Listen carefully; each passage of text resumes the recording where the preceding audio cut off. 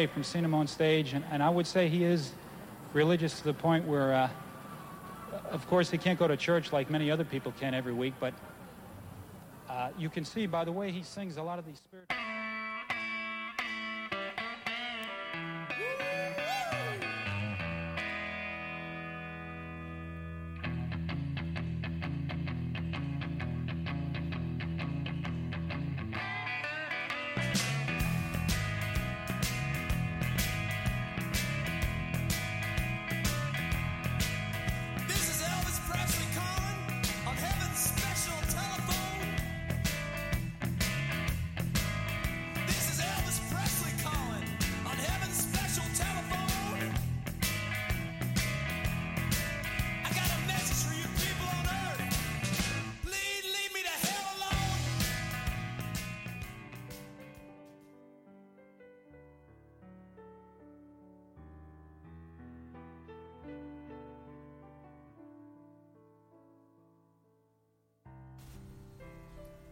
Just thinking about a recent study that I've done on the esoteric side of Elvis Aaron Presley's life.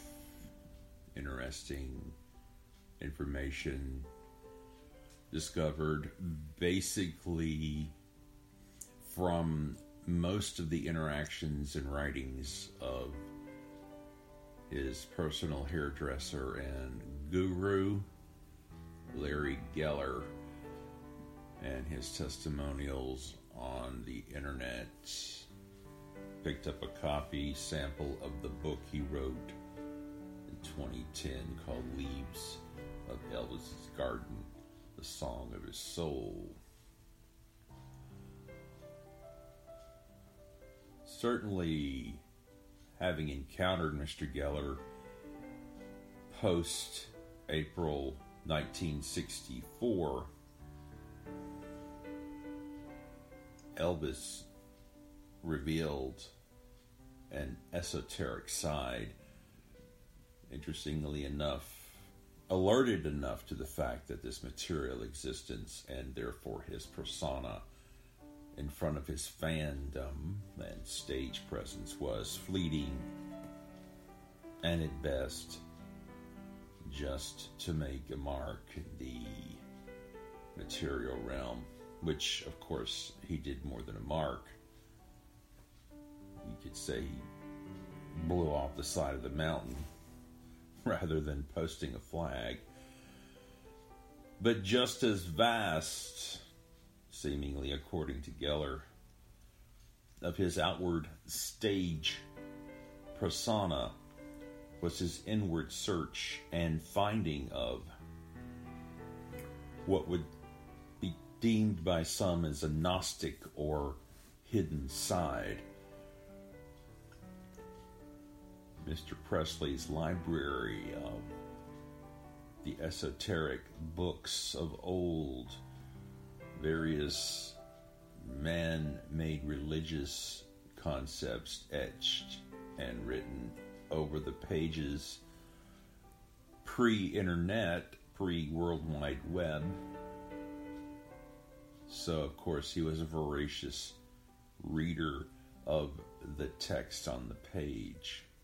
What do you do for relaxation? You said you study karate. if you can relax doing this, I don't know. No, I read a lot and carried this library around with him whenever there was a gig to be given. Mr. Geller goes on and explains that Mr. Presley's life was vast inwardly because he was conflicted early in life, being the surviving twin of his brother Jesse Guerin, and the guilt that he harbored for years.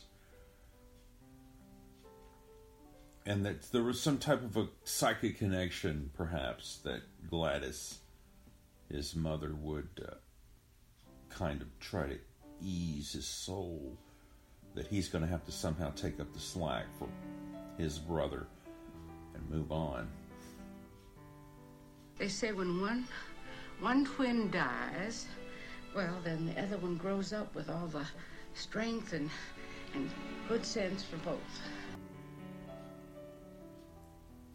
Mr. Geller brings out a very interesting philosophical side of this massive material persona that is very interesting, and you have to wonder, is this how he was able to cope with all of the wonder and amazement thrown his direction from all over? He told Larry Geller upon the first introductory discussion of this topic, he said, "No, go on, man. Keep talking. When Geller was sheepishly answering the question, "Oh, what are you into, Larry? What are you into?" And he reluctantly said, "Well, I've been on a search for truth. I want to find out what this is all about. Where did we come from? Where are we going? Why are we here?" And that's all it took, because this is exactly what Elvis was doing himself when Geller entered his life. And so many different things occurred between their interactions in the years that they knew each other.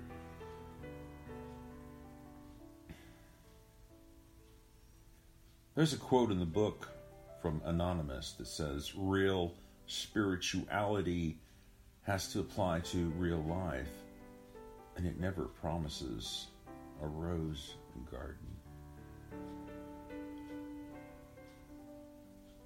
When you divulge the secrets of the universe held within inside of you to a generally unawoken and unaware public, it is a risk, and there are thorns to deal with. But sometimes those thorns might snag the clothing or garment of a passerby in bringing attention to the inward beauty of the rose. Maybe even piercing the flesh, scraping enough to get a drop of blood, and then the passersby wonders, why would such a beautiful thing have such a sharp cutting blade? And that's what life really is. When you think about it, the inward life unseen by most, that's the beauty within. And then as one tries to share those sacred truths that most can't understand, the thorn appears. To quote from the book, Elvis says, "Larry, I've always been misunderstood my whole life. When my career first took off, they didn't know what to make of me. Hollywood still hasn't figured me out." This is 1964. And there's a lot of people who still don't have a clue what I'm really about. There's more to me that I got out there on the stage. You know, Elvis, the image. And that's where you come in. I wouldn't ask anyone but you. It's our special mission together. I know our story's been told before in a lot of different ways, but working together, let's write a true book about my life, everything. And my fans and everyone needs to know is that I'm a spiritual person. I'll spare you the pitiful attempt to impersonate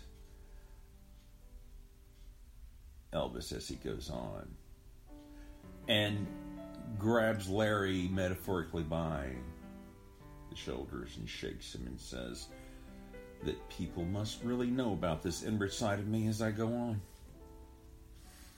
And it's interesting to think about how his life finally waned in the mid-August of 1977 when his right-hand man, Charlie Hodge, explains in a book that he wrote later after Vernon had passed on that the reason for all of these pain-killing drugs that he had to take is because Elvis had a secret within that very few people even knew.